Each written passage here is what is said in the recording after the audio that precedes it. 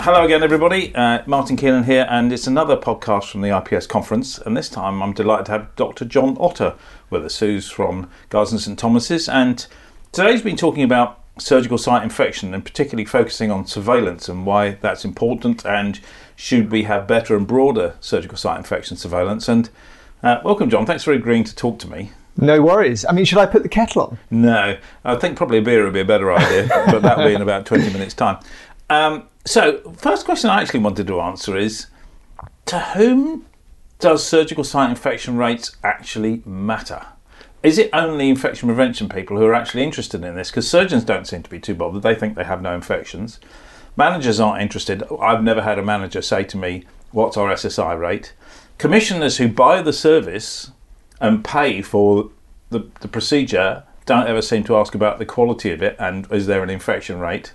Yeah. So who's bothered? Is it just us that gets engaged in this? So thinking aspirationally, surgical site infection should be an absolutely key critical safety indicator for the whole organisation. It should be up on whatever executive dashboard you've got to say we're doing really well or we've got a problem here. And in order to do that properly, we need to have visibility of every surgical site infection that happens. And in order to do that, we need to have robust and comprehensive surveillance of all knife to skin procedure. And the truth is, certainly in this country, I don't have so much of a global perspective on this, but in this country, we're a long way from that. Yeah, I mean, we think that, but how do we convince managers that they should stick this on their dashboard? Because might there be a view, or actually, if we start looking at that, we're going to see there's a problem and we're going to have to do something about it, and it might cost us some money, or we might have to invest in resources, because as you highlighted beautifully today, you need resource to be able to do surveillance, and that's one of the biggest problems, isn't it? Yeah. Well, I think we've got to make a case for surgical site infection at an organisational level for it to be taken seriously. And to do that, we need to understand what impact it has. And we can look at things like patient experience, which I think should be a key performance indicator. Yeah, I mean, I heard you talking about qualitative research today. I know, isn't that funny? It's good though. That Judith Tanner study from 2012 in JIP, everyone listening should read it. And I challenge you to read that paper and not come away emotionally touched by it and thinking, goodness me, we've got to do more to protect these patients. And then you've got the financial costs, pounds and pence. So the CFO should be getting interested. And I think we can really illustrate quite convincingly that SSI is really expensive if we get it wrong. I mean, we can pull that out of studies. How can we show that locally?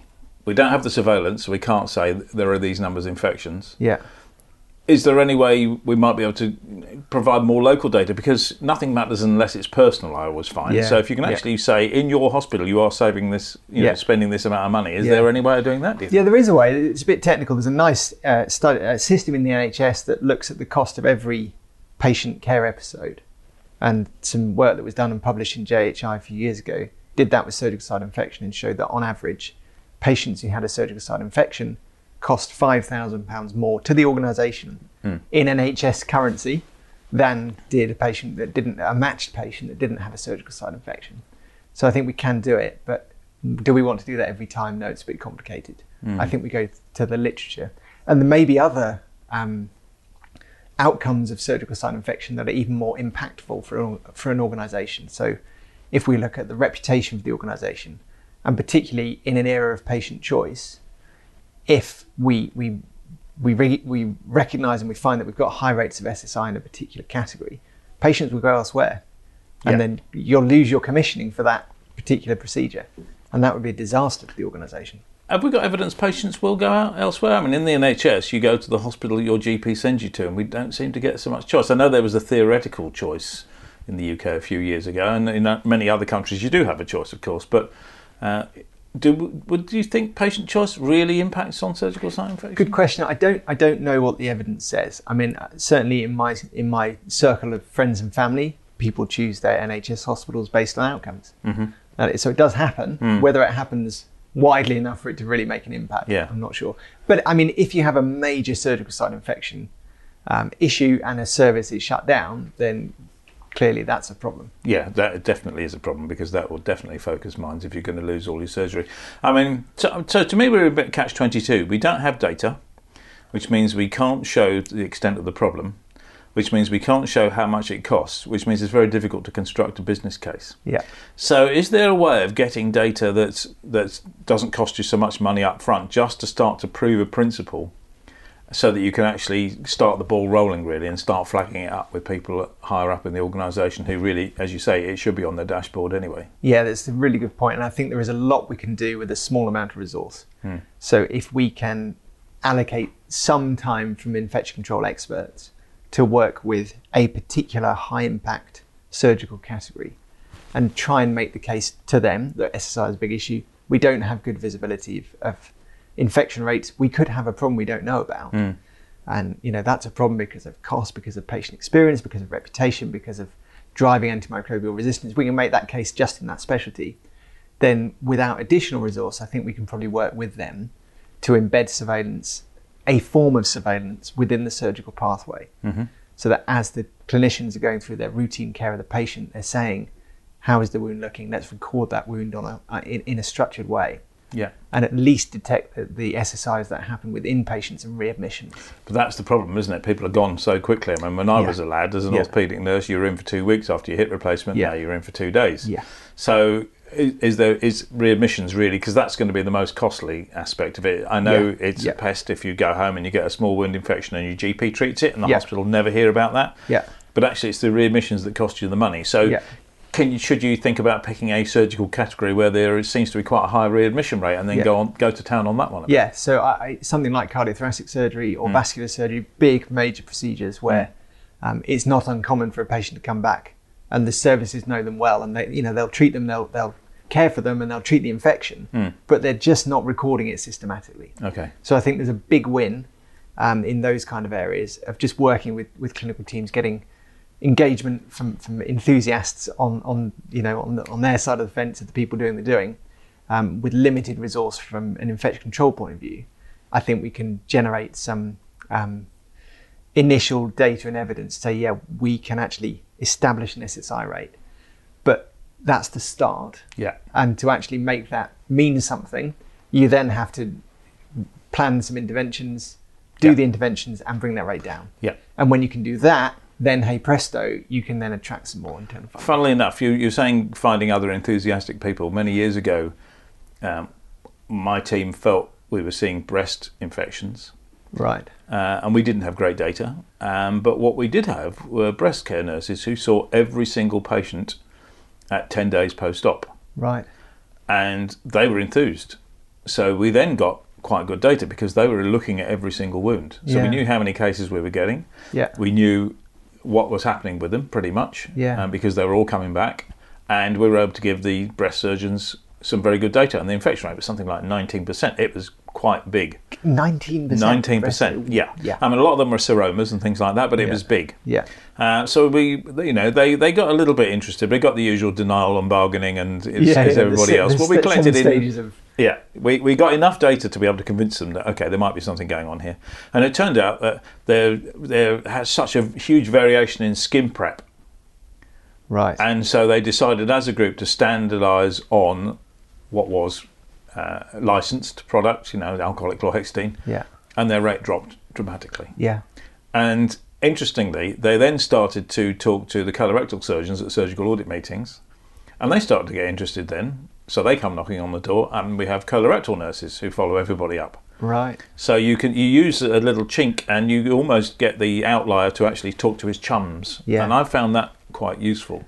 Yeah, that's great. Although it's playing around the edges. It is. Because the real issue is if we are going to get the breadth of SSI surveillance that we need, and I think that should be of every procedure that we do, every surgical procedure that we do, let's aspire to that, then it needs to be resourced. It does. There's only so much we can do with the existing resource. Yeah.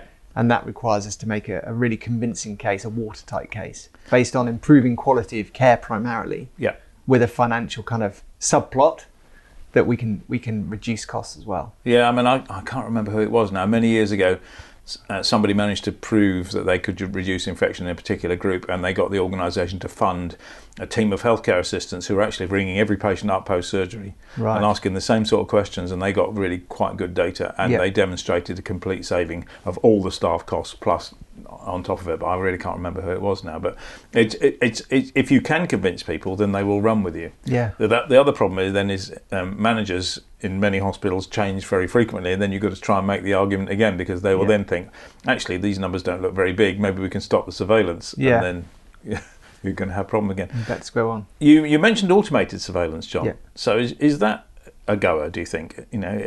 How well do they work? Yeah. Are they robust, and are they relatively cost effective, would you say? Yes, to all of those. It's a really exciting area, actually, one that I think would transform our practice across the board.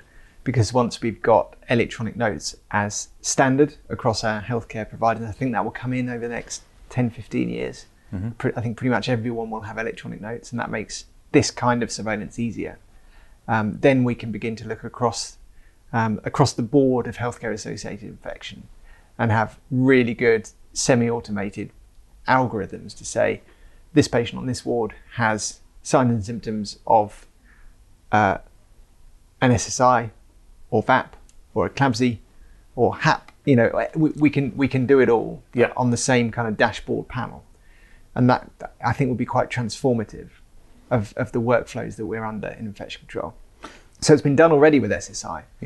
In limited areas, even without electronic notes, people have managed to pull in the key data like wound swabs, the patient pathway, the details of the surgery, and treatment antibiotic parameters, and putting that together to say, this patient has a really high risk of an SSI, and it's very effective. It's sensitive and it's specific, and it only requires limited follow-up from clinical teams. And that allows us, it frees up time to do the improvement. Yeah. I mean, you highlighted today the burden of SSI, the burden of healthcare-associated pneumonia, CORTI. CORTI and HAP are the biggest groups of healthcare-associated infection, and SSI behind. But actually, you're saying we should do all the surveillance on SSI and not necessarily on HAP or CORTI. Is that because we actually have a raft of interventions for SSI that we know work, so therefore there's more of an opportunity to use evidence-based practice, because we still don't have a great evidence base for HAP or CORTI, to be honest? Yeah, I think that's right. And I've got a kind of lingering frustration with SSI, because it's probably the area that we have the most evidence of impact, and we have really clear guidance. We know what works, and we can improve the process flow if we get the kind of pre-op, peri-op, post-op. We know what we need to do well to prevent SSI, and I think having good data to show where we've got higher rates gives us that lead in to do that. Whereas, as you say, the CORTI and the HAP intervention bundles are a little bit less well established. Okay. Assuming you've got good data, then who are you going to give it to? So I think it wouldn't be mine. In an ideal world, absolutely, I wouldn't see it as my data. Yeah. I'd want the clinical director of the specialty to think of it as their data. Yeah. And to say, I will share it with my clinical team. Yeah. We've got a problem here, folks. We need to bring in IPC to help us solve it. Yeah. So that would be ideal. The reality is probably it would be our data. Yeah.